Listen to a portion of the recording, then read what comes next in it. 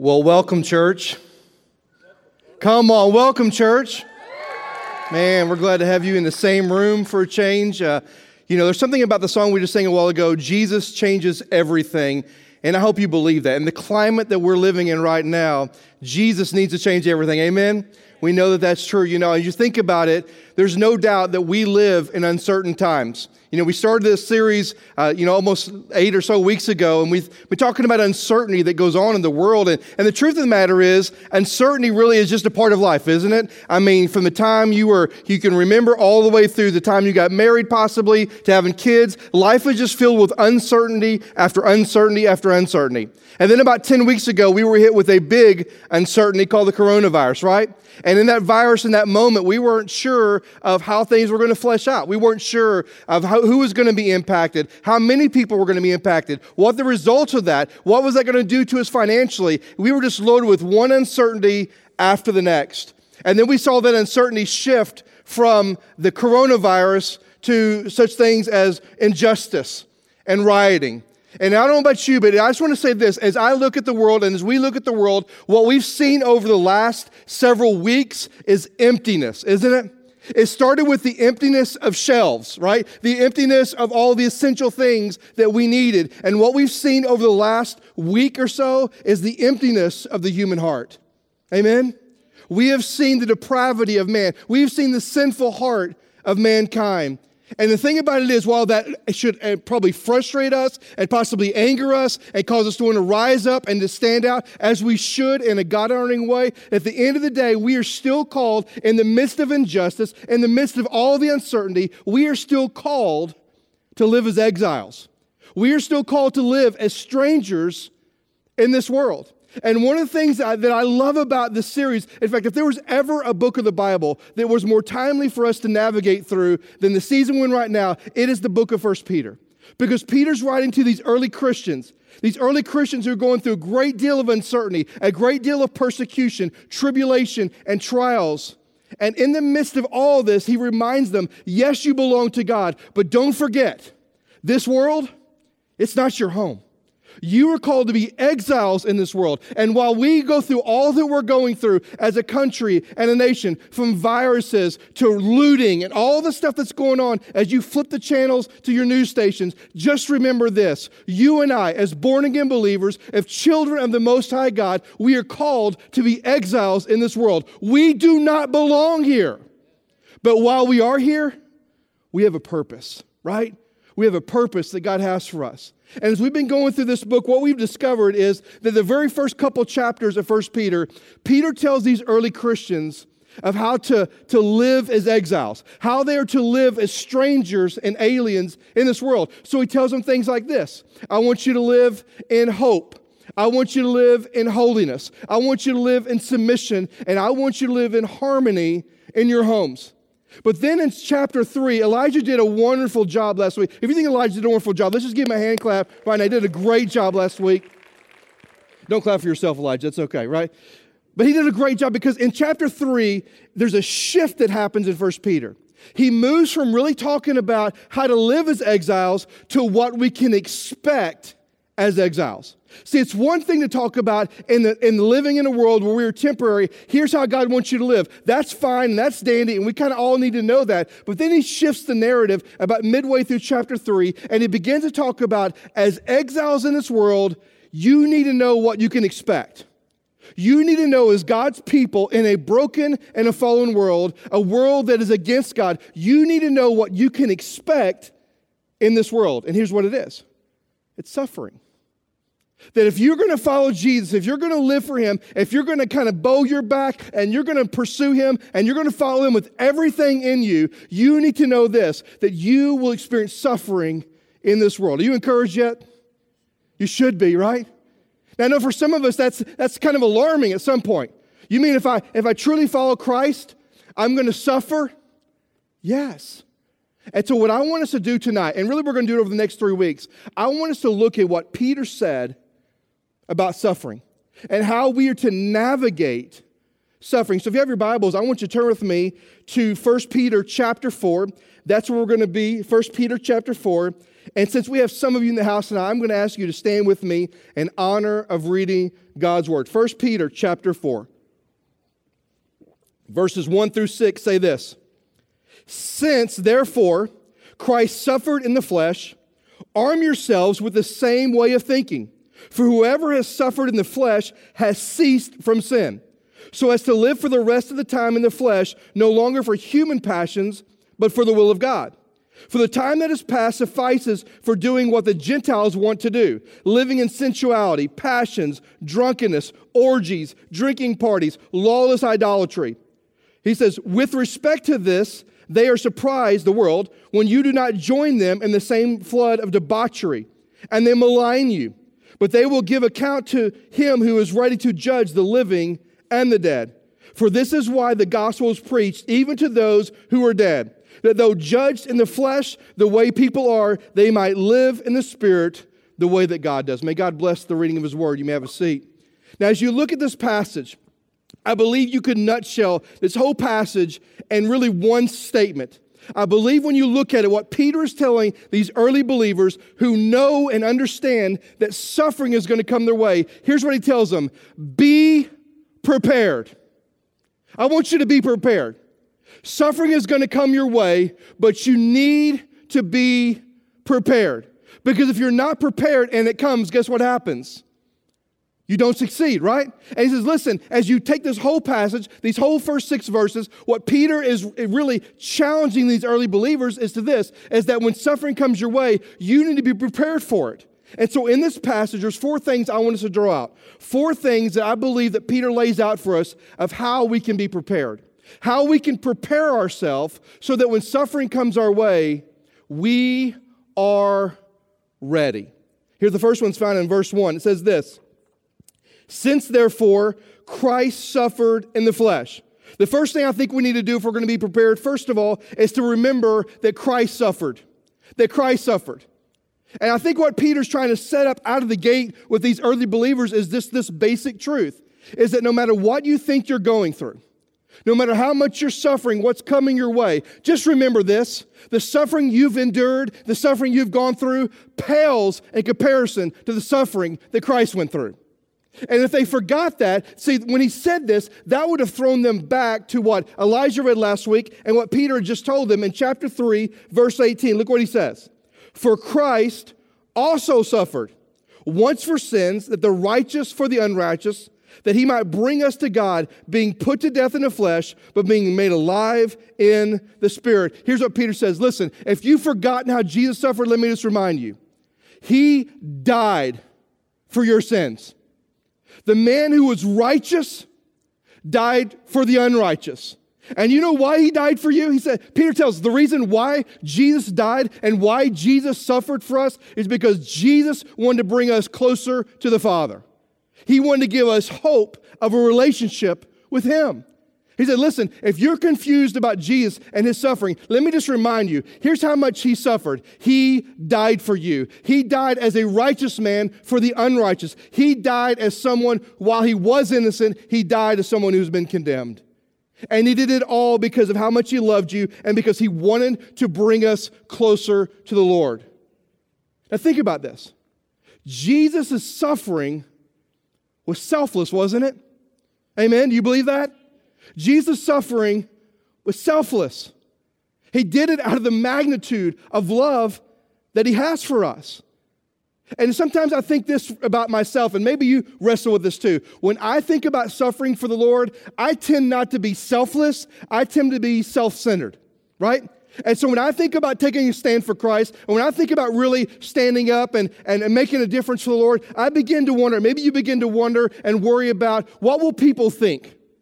What will people think at my workplace if I really stand up for Christ and I don't laugh at their dirty jokes? What will they think of me? Maybe they'll ostracize me. Maybe they won't talk to me anymore. What will people think if I really stand up for Christ? Or what will my future hold? If I really stand up for Christ, will I get that promotion, or will they just overlook me because I'm that Jesus fanatic they don't want to have anything to do with? Or if I stand up for Christ, what's it going to cost me, right? We ask that one a lot. If I really stand up for him, we know that there's a price that's going to be paid. And if I stand up for him, will I lose friendships? Will I lose relationships? What's it going to cost me? See, for many of us in the room and many of us watching, and for Doug himself, there's too many times when I think about suffering, my thoughts on suffering aren't selflessly suffering for doing what is right. It's self-centered, thinking if I truly suffer for the sake of Christ, it's going to cost me something. And I'm not sure I want it to cost me something. Now, why in the world would Peter start this first little bit of section saying, since therefore Christ suffered in the flesh? Why would Peter start that way?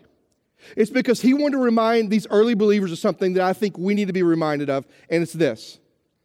If the story of Jesus was filled with suffering for doing what was right, doesn't it make sense that as believers, that would be our story too? Did you hear me on that? If the story of Jesus was that he was going to suffer for living a life honor and pleasing to his Father, for doing what is right, doesn't it make sense that that would be our story too?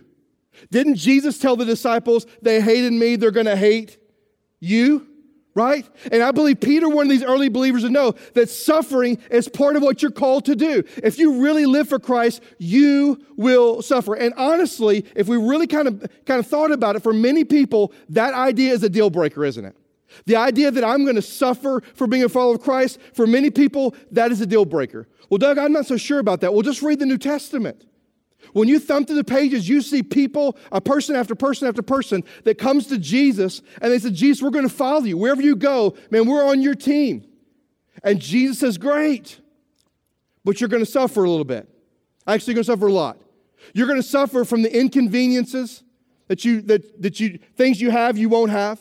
You're going to suffer and it's going to be uncomfortable. You're going to miss out on all the comforts and the conveniences that you have now. If you follow me, this is a lifetime journey for you. And you know it as well as I do. In those stories, we don't ever hear from those guys again. Why? Because suffering for the name of Christ is one of those things that's a deal breaker for many people. Maybe it's been a deal breaker for you. And there's maybe some of us in the room that are saying, you know what, Doug? I've had moments in my life where I really stood up for Christ and I did what I thought I was supposed to do. And people persecuted me. And you found yourselves in the quietness of your prayer time going, God, I stood up for you. Why am I being persecuted? God, I did what you want me to do. Why am I being ridiculed? And we just need to know what Peter told this early group of believers is that suffering is part of what we're called to. That if we stand for Christ, we will suffer as Christ suffered.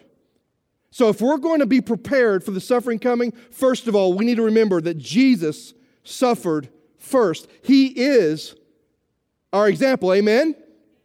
The second thing I think I want you to notice is found in verse 1 and 2. It says this, since therefore Christ suffered in the flesh, here it is, arm yourself, underline that, with the same way of thinking. For whoever suffered in the flesh has ceased to sin.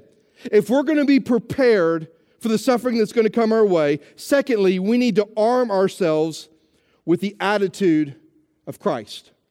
He said, arm yourselves with the same way of thinking. Arm ourselves with the attitude of Christ. This phrase arm in the original language basically means to weaponize. I love it. It's a military kind of term. It means to put on the attitude of Christ. Well, you say, Doug, well, what was the attitude of Christ? Well, we know what it was from the passage. The attitude of Christ in chapter 3, verse 18 was this. The attitude of Christ was that he was willing to suffer even to the point of what? Death. Right? That was the attitude of Christ. That he was willing to suffer even to the point of death. So what does it mean for you and I? What does it mean for us as believers to have the attitude of Christ? It means that we have a willingness to suffer for doing what is right. That we have a willingness to suffer to doing what is right in the eyes of God. That we are willing, as Jesus was willing, to suffer for living a life that is honoring to God. Here's what I mean by that.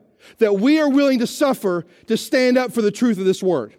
We're willing to suffer when we stand on the principles and the precepts of God's word. That we are willing to suffer and stand up against the evils of this world. That we're willing to suffer when we stand up and say no more to racism. That when we are willing to suffer when we stand up and say no more injustice. That we're willing to suffer when we're willing to stand up and say I'm going to stand in the gap for those that are harassed and helpless and have been hurt.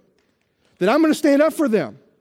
See, that's what it means for us to share in the attitude of Christ. Is that when we're willing to suffer for what is right. Now, if I were to poll the room, here's what I would find out. Most of us would say, all right, poll those who are watching, most of us would say this: well, I feel like, Doug, I have an attitude where I am willing to suffer for what's right. I'm willing to suffer for Christ. Well, I love what Peter does here, because Peter lets us know that if you're really willing to suffer for Christ, there's evidence in your life. Look at me in verse 2 again. He says this. He says, verse 2. I'm sorry, back up to verse 1. You'll stay with me eventually. Since therefore Christ suffered in the flesh, arm yourselves with the same way of thinking, for whoever has suffered in the flesh has ceased from sin. In other words, evidence that you truly have the attitude of Christ in your life, that you've truly put on the attitude of Christ, is that you have ceased from sin. Now, that's a really interesting Greek phrase. It does not mean that you are sinless anymore. It does not mean that. Because you and I both know the only time that we will ever be sinless is one day when we meet our Savior face to face in the air, prepared for all eternity. Amen? That's the only time we're going to be sinless, is when we cast off into eternity. That's not what that phrase means. That phrase, cease to sin, means this, is that you have deliberately turned from living a life of sin. That you have deliberately walked away from living a life of sin. That you no longer live to satisfy the passions of the flesh, but you live to do the will of God. That's what it means. That's the evidence that we need to have in our life. That's the thing that we can look at and go, how do I know if I truly have the attitude of Christ in my life? How do I know I really have this willingness to suffer and doing what is right? Well, here's what he says. Here it is. You ready? If you've turned from a life of sin, if you've turned to the place where you're no longer seeking to pursue the desires of the flesh, but you're living to do the will of God. You're living to share the gospel. You're living to be salt and light in a dark world. You're living to be an ambassador for Him. I mean, how do we know that we truly have this evidence? Is if we're doing the will of God in our lives. So here's what I want to say to all of us.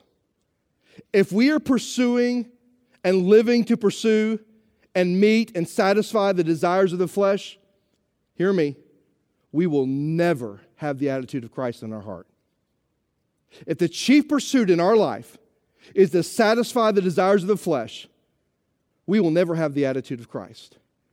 And so if we're going to be prepared for the suffering that's coming, yes, we need to remember that Jesus suffered first and the most. But secondly, we need to arm ourselves with the attitude of Christ. The third thing I want you to notice is found in verse 3 and 5. Look what it says with me. Verse 3 says this: for the time that is past suffices for doing what Gentiles want to do, living in sensuality, passions, drunkenness, orgies, drinking parties, lawless idolatry. With respect to these, they are surprised. Well, who's the they, by the way? It's the world.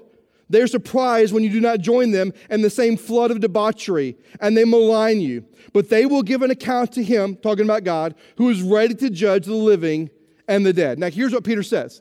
If you're going to be prepared for the suffering that comes, third thing we really find in the text is that he says you need to make sure that you refuse to go back to your old life. You need to refuse to go back. Do you remember the story in Daniel in chapter 1 when the Bible says that Daniel purposed in his heart not to defile himself? Daniel chapter 1 verse 8. Daniel was taken from Judah, and he was taken to Babylon, and they were trying to indoctrinate Daniel, and Daniel was there, and the king, the way he indoctrinated is he took the best of the best, and he fed them, and he clothed them, and he tried to basically strip them of their heritage and make them Babylonian in culture and mindset. And one way to do that was with food. And the Bible says that Daniel purposed in his heart, I'm not eating the king's food. Because why? The king's food probably looks really good. I mean, I can't imagine, right? Can you? It probably looks really good, probably smells amazing. I mean, smells a lot better than the guys I walked with from Judah. I mean, this is probably going to be a great meal. But at the end of the day, I know if I partake in this meal, where that's going to take me. That's going to take me down a path of idolatry and walking away from God. And I'm going to draw a line in the sand, and I'm not going to eat the meat. Now, I'm just telling you, I believe Peter's looking at these early Christians and saying, would you draw a line in the sand? Would you decide that you're not going back?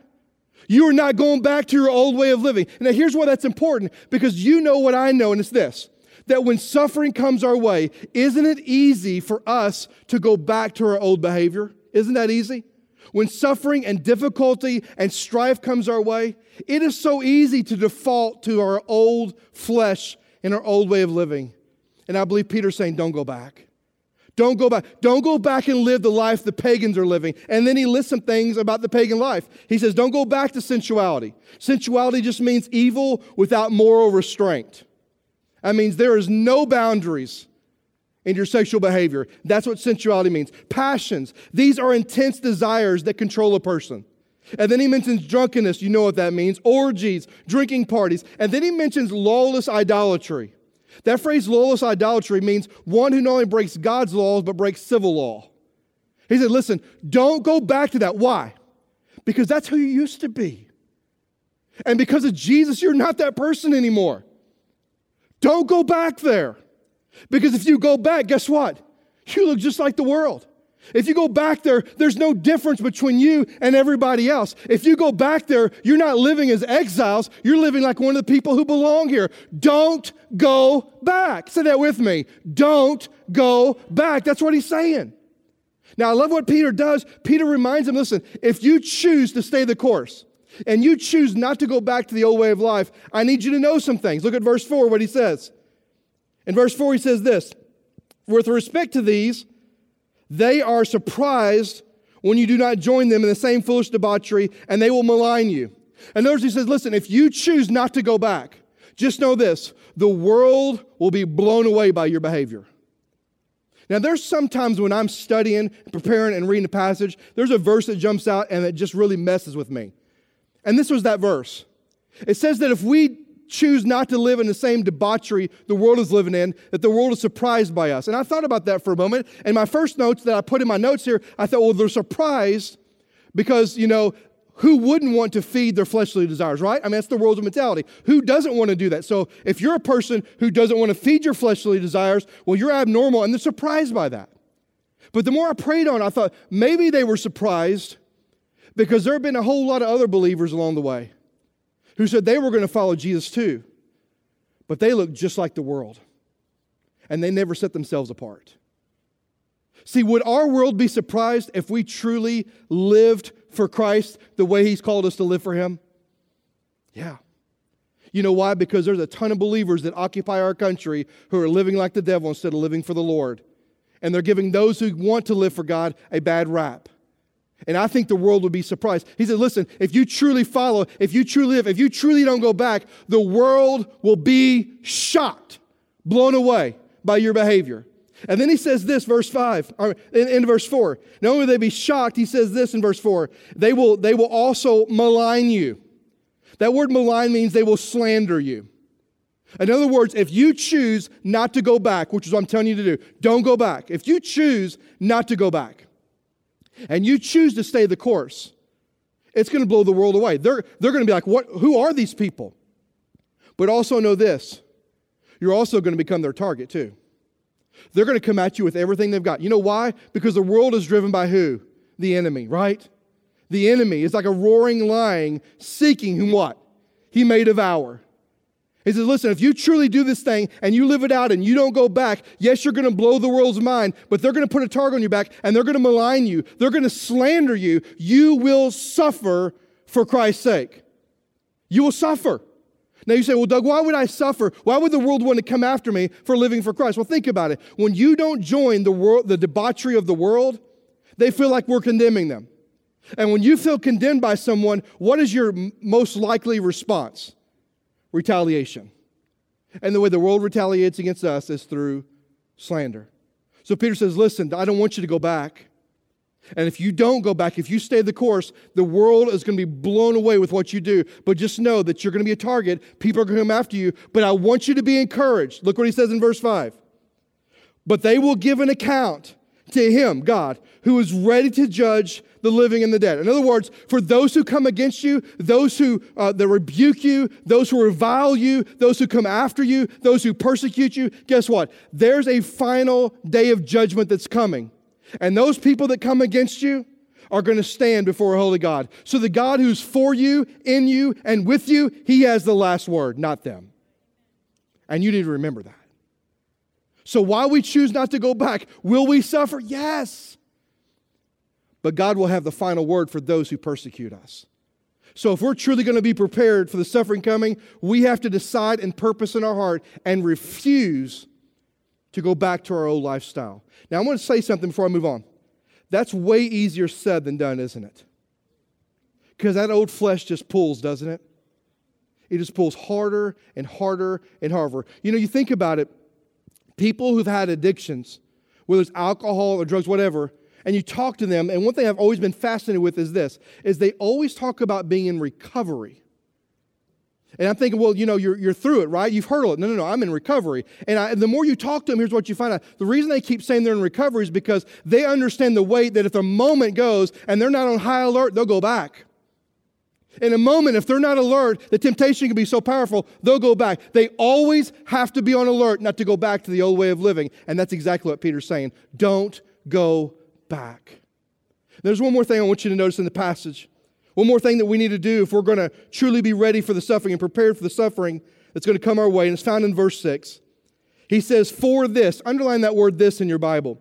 For this is why the gospel was preached, even to those who are dead, that though judged in the flesh the way people are, they might live in the spirit the way God does. Now, this is kind of a complicated verse, but here's basically what he's saying. Listen, if we're going to be prepared for the suffering that's coming, hear me, keep your eyes on the prize. He says here this. He says, this is why the gospel is preached. Well, what is this? Well, this refers back to what he just said. So in other words, he's saying, since there is a day coming of final judgment, because there's a final judgment that's coming, the gospel was preached. Here's what I mean. If the gospel had never been preached, what is the gospel? It's the story of the death, the burial, and the resurrection of Christ. It's the story of salvation. It's a story of forgiveness. It's a story of how we can be in relationship with our Heavenly Father. If the gospel had never been preached and we had never heard the gospel, one day when we die, we would stand in judgment and we would stand condemned to spend eternity apart from Him. And he said, because there's a final judgment coming, because that day is coming, the gospel was proclaimed to you. So that those that believe it and hear it and put their life in it will receive reward, and those who don't will receive an eternal separation. And he even goes on to say this. He says there's those that were preached to even when they were dead. Now that doesn't mean the gospel is preached to those that already died. What he's saying is there are those that believed in the gospel who've already died. They've already passed away. They heard it, they believed it, they've already passed away, they're no longer with us. And it says here that they were judged in the flesh. That literally means they were put to death. In other words, they were martyred for their faith. People had heard the gospel and were martyred for their faith. And while they are physically dead, make no mistake about it, they are spiritually and eternally alive. And he wanted them to know that. He wanted them to know that these people's story that had believed and had died and who now are alive in Christ is the same story they would have. He wanted these early believers not to be afraid of what death holds for them. Because let's think about it. What does death hold for us? All death does is usher us into everlasting life, right? What does death do for us? It just ushers us in. I mean, you think about it. Doug, well, what if I suffer to the point of death? Awesome. All that means is when you suffer to the point of death, the next face you will see will be the Lord Jesus Himself. I'm ready for that one. How about you? Right? And so he wants these early believers to know that no matter what you go through, listen, keep your eye on the prize. I remember watching my dad train horses when I was younger. My dad liked to team pin a lot, and he would put these blinders on, and he would want them to go a certain way, and I was always intrigued with blinders. He said, listen, when I put the blinders on, there's so much unbelievable focus in that horse, I have no problem training them. But if you take the blinders off and the world is their playground, that's when it gets hard. And I believe the word for us today is this, that we need to put our blinders on, and we need to keep our eye on the prize. That one day Jesus is coming again, or that one day we are going to see Him in the sky. And while we go through suffering right now and we go through persecution right now, let us never take our eyes off the prize. Amen? And so I believe He's challenging the church with that. And I guess as we close tonight, as we close in this moment, I guess the thing I want us to think about, there's two questions, especially for believers, I want us to ask. And here's the first one. Are we prepared to suffer for Christ? Are we prepared? as we get up and operate through the course of our day is the thought of what Jesus has done for us on the cross and then how He took my sins and the suffering that He endured because He loves me. Is that the thought that drives how I see people? Is that the thought that drives the decisions I make? Is that the thought that drives how I live my life? Are we prepared in that way? Are we prepared for the suffering that's coming because we've taken on and we've put on the attitude of Christ? That we are willing to suffer for doing what is right? That we have turned from a life of sin and that we truly seek no longer to satisfy our human passions, but to do the will of God. Have we done that? Have we drawn a line in the sand saying, I'm not going back? I remember the bondage of where I used to be. I remember the pain of where I used to be. I remember the hurt I caused where I used to be. I remember the rebellion where I used to be. I'm not going back. Have we drawn that line in the sand? What about keeping our eyes on the prize? Is your eye still focused on the circumstances and situation, or is your eye still on the prize? And I guess the question we've got to wrestle with is this: are we prepared to suffer for the name of Christ? Are we ready? And if not, hear me, church, if not, will we just confess that to the Lord? And if not, will we ask the Holy Spirit to help us? Will we ask the Holy Spirit, say, Lord, as I walk through tomorrow, as I walk through the rest of the night, would you help me keep the sacrifice of Christ the foremost thought of my mind? Holy Spirit, would you help me to have the attitude that Christ had, that I would have a willingness to suffer for doing what is right? Holy Spirit, would you help me fight the temptation to going back to who I used to be and to celebrate who you've made me to be? Holy Spirit, would you give me the strength to keep my eyes off of my pain, off of my circumstances, and keep my eyes on Jesus and keep my eyes on the prize? If you are not prepared tonight, listen, if you aren't prepared to suffer for the Lord, would you just confess that to Him? And would you ask His Holy Spirit to give you strength? And maybe you're here and you're saying, I'm a believer, and you know what, Doug, I'm not prepared at all. Well, then maybe there's a second question you need to think about, and it's this. Are you willing at all to suffer for the name of Christ? See, some of you say, Doug, I'm not prepared. And it's because there's some areas I'm struggling. But others of you may say, I'm not prepared because you're just like, I don't want to suffer. I mean, when I see suffering coming, I'm going the other direction. I don't care anything about suffering. I mean, I'd rather just fly below the radar of my life and the radar of my work and love Jesus quietly and never let anybody know and just avoid all that suffering. Are you willing to suffer for Christ at all? And if not, listen, if not, I think tonight you need to check your heart. Check your loyalty. Check your commitment level. And so for all of us that are believers that are here, and for all of us that are believers that are watching, I just challenge us to check our hearts in this moment. Am I willing to suffer for Christ? And if so, am I prepared? And then maybe some of you are here, some of you are watching, and say, you know what, I've never trusted Christ as my Savior. And I just want to say this to you. If that's your story, I want you to think about the magnitude of how Christ suffered for you. The shame that He endured. The ridicule He endured, the abuse that He endured, and He endured it all. Not with bitterness. He endured it all, not with a sense of, of just kind of looking at us, of the poor, pitiful them. He did it because He loved us and wanted us to be in relationship with Him and His Father. And if you've never trusted Him, would you just simply say, Lord, I admit that I'm a sinner. And I believe that Jesus suffered for my sin. And that Jesus died on the cross. And I commit and I confess myself to Him, and I ask Him to be the Lord and the Savior of my life. So maybe for those of you that aren't believers, this moment is that moment that you surrender your life to Him. I'm going to ask you right now, stand with me and let's pray. Let's stand together and let's pray. Father God, I love You. I thank You for this moment that we've had together. I thank You for this opportunity to come into this place and to worship. But God, I just pray tonight as we continue on through this idea we've talked about tonight, that we would recognize this truth, Lord, that as followers of Jesus Christ, if we are living for Him, we will have moments of suffering. We will face seasons of suffering. But we can be prepared for that. And we can be prepared by being reminded that Jesus suffered more than I'll ever suffer. He is my model. He is my example. And I can be prepared by arming myself with the attitude of Christ that was willing to suffer for what was right. And I can be prepared, Lord, by drawing a line in the sand, saying, I'm not going back to the old person. And I can be prepared, Lord, when I keep my eyes off of my suffering, off of my circumstances, but on the prize. So God, tonight, at this moment, I pray for believers. I pray that we would truly do a heart check. That we would take a moment and ask those two questions. Am I willing to suffer for the name of Christ? And if so, am I prepared?